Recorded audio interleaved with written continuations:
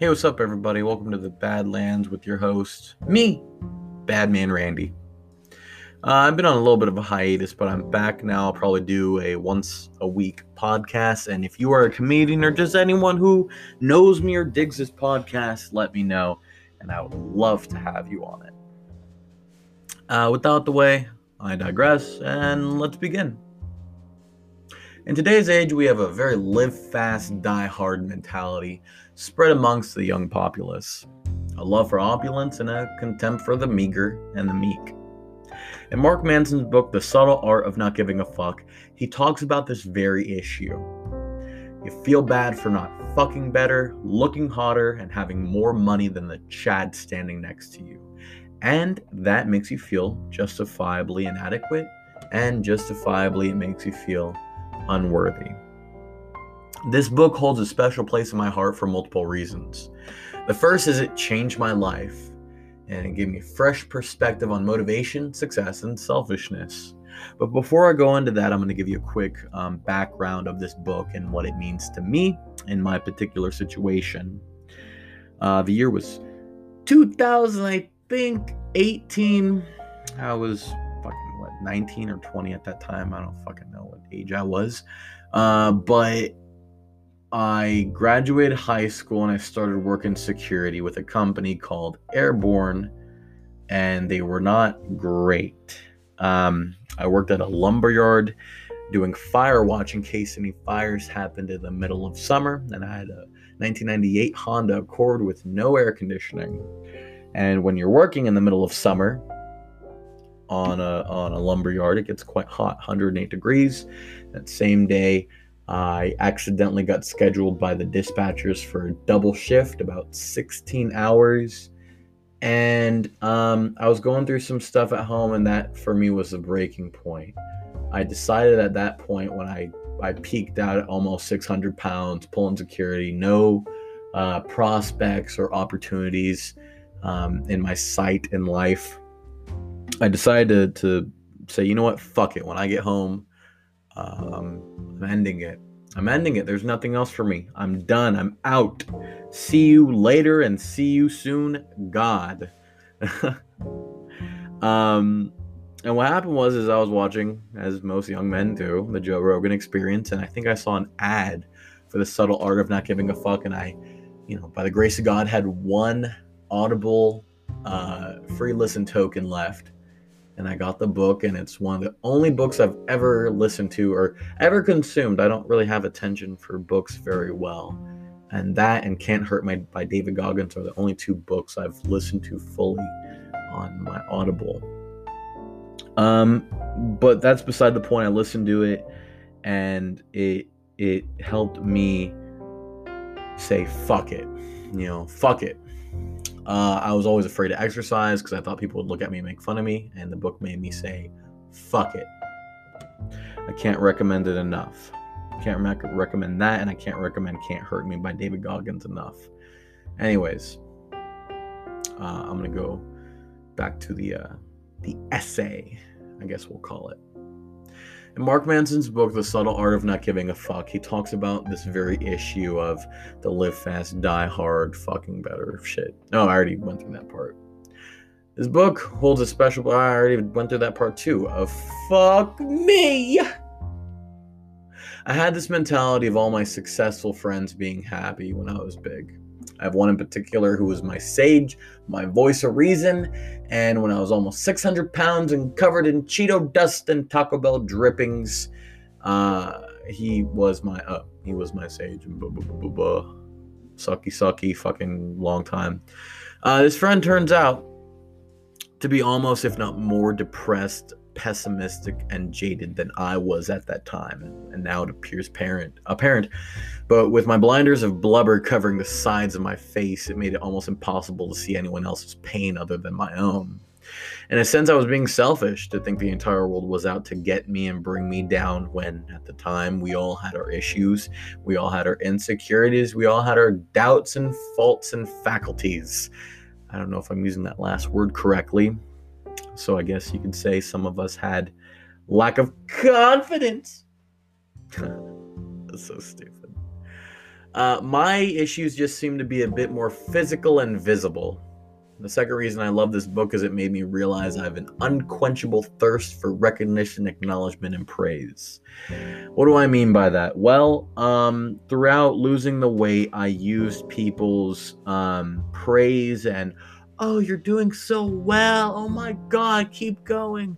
Um, I use that as a crutch to continue my weight loss. That's part of the reason when I was at Job Corps, I ended up posting a lot of selfies of myself working out because I would get likes and you get praise and that would motivate me to keep going. I did not motivate myself, which is why in COVID hit really hard. I had a hard time keeping up because I couldn't get that juice, that dopamine from the likes on Instagram. I even think Kanye West talks about it in a song. He's like, I shortcut my ego to Instagram or something.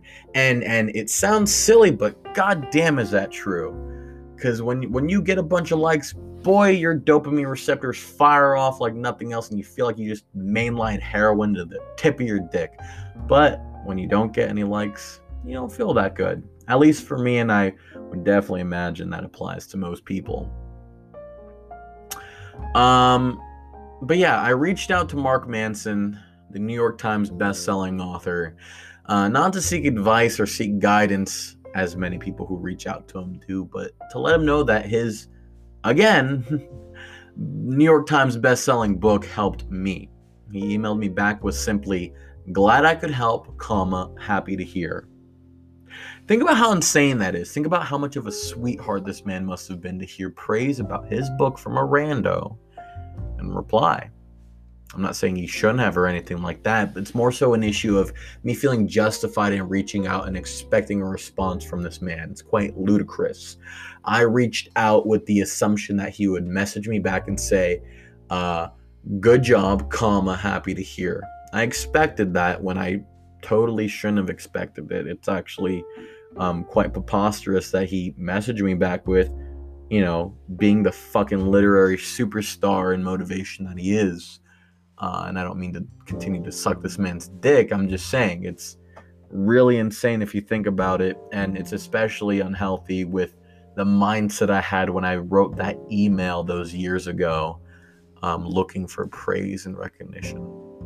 I frankly should have taken the awesome results of this motivational literary paradox, which it was.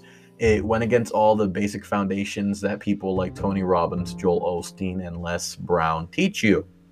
Now, personally, I'm a big fan of Les Brown. At the same time, I think a lot of modern-day motivational speakers, especially religious evangelicals, I don't know if that's how you say it, they take advantage of people's insecurities and doubts and depressions. I think there's some motivational speakers who can really help people and do it in a very classy and good way, just a very beneficial. They do it with finesse. I'll put it like that. They do it in a way that makes them look good and it helps the person in front of them. But I also think there's motivational speakers who do nothing but give the person who is looking or seeking advice, they give them cannon fodder. They give them empty, emotional, mental calories. It's like eating junk food. Yeah, it tastes good and feels good, but it's not good for you. I think that's what mostly Tony Robbins and Joel Osteen do. Definitely Joel Osteen, that motherfucker. I really do not care for him at all. I think they do a lot of things to make themselves look as good as possible without giving true and meaningful advice and suggestions and words of wisdom to the people who need it the most. I think Tony Robbins in particular has an issue. Like he has people walk on coals and shit to prove that they're brave, which I think is absolutely horrendous, because bravery is not the absence of fear. Bravery is recognizing, acknowledging, and being mindful of your fear, but putting your goals and aspirations above your fear and conquering it. That's something that a lot of people from my point of view don't seem to understand, that it's okay to be afraid. It's entirely okay to be afraid. It's not okay to let your fear control you. That's the biggest thing. I think it's okay to acknowledge negative feelings in general. I just got a job with Uber, and for the longest time, I said, "Oh, I love it. It's awesome. It's great. Yada yada yada." No, frankly, I don't care for it. I'm not a very clerical person, and that's what mostly the job consists of. I don't like the job. I don't care for it. But while recognizing I don't care for it, I'm also mindful enough to know that I have to eat shit to shine. That's a quote that I made up. Yeah, that's right. That's trademarked. I'm joking. But you have to eat shit to shine. You have to go through the jobs that you don't care for in order to get the jobs and the qualifications for the positions that you do want and you will find meaningful. That's just how it works, and that's just how it is, and I'm coming to realize that.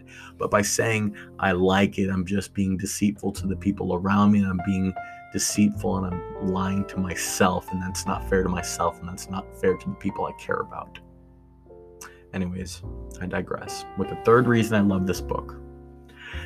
It showed me a poet by the name of Charles Bukowski. I'm not a connoisseur of poetry, no matter how hard I pretend to be. So I can't give you the entire history or discography of Mr. Bukowski's works, but what I can offer you is an analysis of the two most important words I've ever heard, and the two same words that are written on his tombstone today, which is "don't try." Charles Bukowski was an abused child, a full-time drunk, and on days when he wasn't chasing women or passed out on the floor, working at the post office, or pissing away money, he considered himself, time and time again, a poet. Charles was passionate about poetry just as he was good. But that didn't matter because again and again he failed to get the recognition he deserved from his peers. Actually, at the time, he didn't have any peers because he wasn't even considered a poet. It wasn't until he really gave up on trying to become a poet and just was one, just wrote and lived as one, and then when he turned the ripe age of 49, he began to see the fruits of his labor very later than a lot of people would hope to see. Later than he even thought he would see. He went up to that age thinking he would never see the shine of success. And from this earthly realm did he come with the philosophy of simply not trying.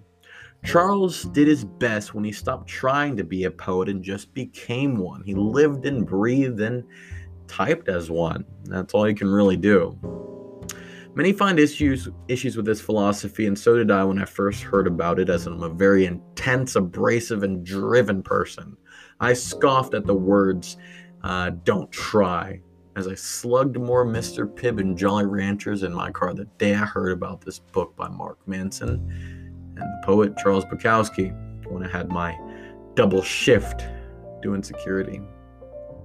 However, as time went on, I found it to be immeasurably true. I don't just work out, I just do it. I don't try to do stand-up or be a comedian. I just am, I just do, and I just have fun. Hell, many people I shouldn't rap. I shouldn't be rapping. I shouldn't be a rapper. But I don't try to be a rapper. I just am one. I just do it. I just have fun. And I just live as a rapper regardless of skill. Because that's something I want to do, and that's my passion. If you love something, it will find you. Whether you like it or not, it will find its way back into your life. So you shouldn't have to try to chase your dream. You shouldn't have to try to do something that you love, because if you love it, it will love you. And in the end, life will make it happen, whether you like it or not. It's like chasing a woman or man that you feel you're destined to be with. You shouldn't have to try to force that relationship or that love, because if it's true, if it's real, and if it's solid and destined for you, it will come back and things will be all as they should be. Thanks for listening. Follow my IG at badmanrand, BADMANRAND, for artistic, creative, and hype shit. Or if you're more into motivational, wake up and work out, do your work and make your bed, Jordan Peterson type shit, Mike Tyson type shit, follow my IG, which is Badman Mentality.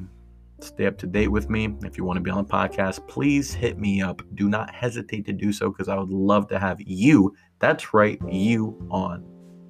Have a good one. Stay safe, and I appreciate you all.